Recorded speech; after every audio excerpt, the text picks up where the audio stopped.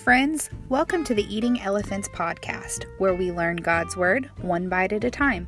My name's Holly, and I pray that you are encouraged today. The next day, as Cornelius's messengers were nearing town, Peter went up on the flat roof to pray. It was about noon, and he was hungry.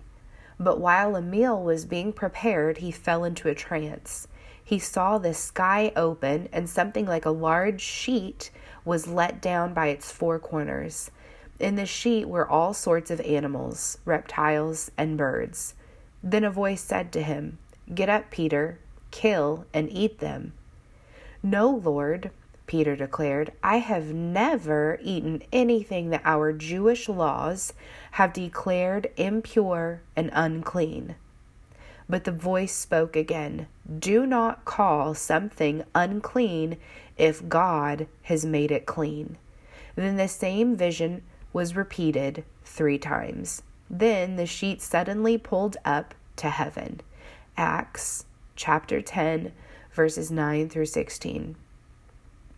So Peter is hungry. I bet his belly was rumbling as he could smell the food being prepared. Before he eats, he's going to go pray. And God is about to rock Peter's world again. God's pretty great at doing that. Peter has a vision, and God tells him to eat what is unclean. Peter says, "Well, I have never." I wonder if he was thinking, well, this ain't God. This must be my belly talking. Does anyone else rationalize the spiritual with the natural? Anyone? Just me? God says, do not call something unclean if God has made it clean. Peter is confused, but later he finds out that God is talking about his precious people.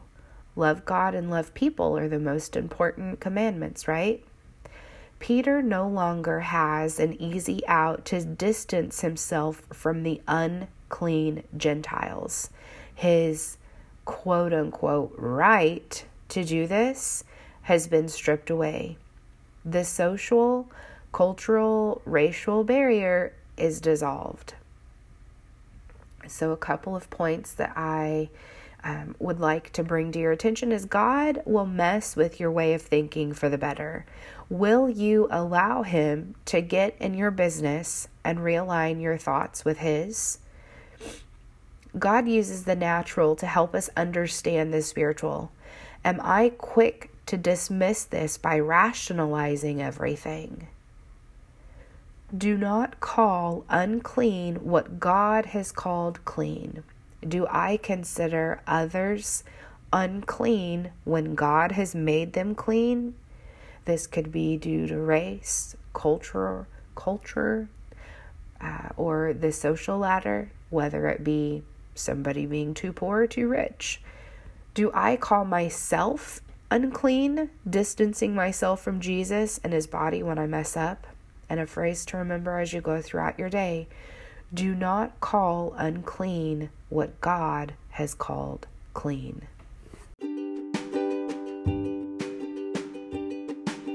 There you have it, friends. I hope that as you go throughout your day, you guard your heart, guard your mind, and guard your instructions.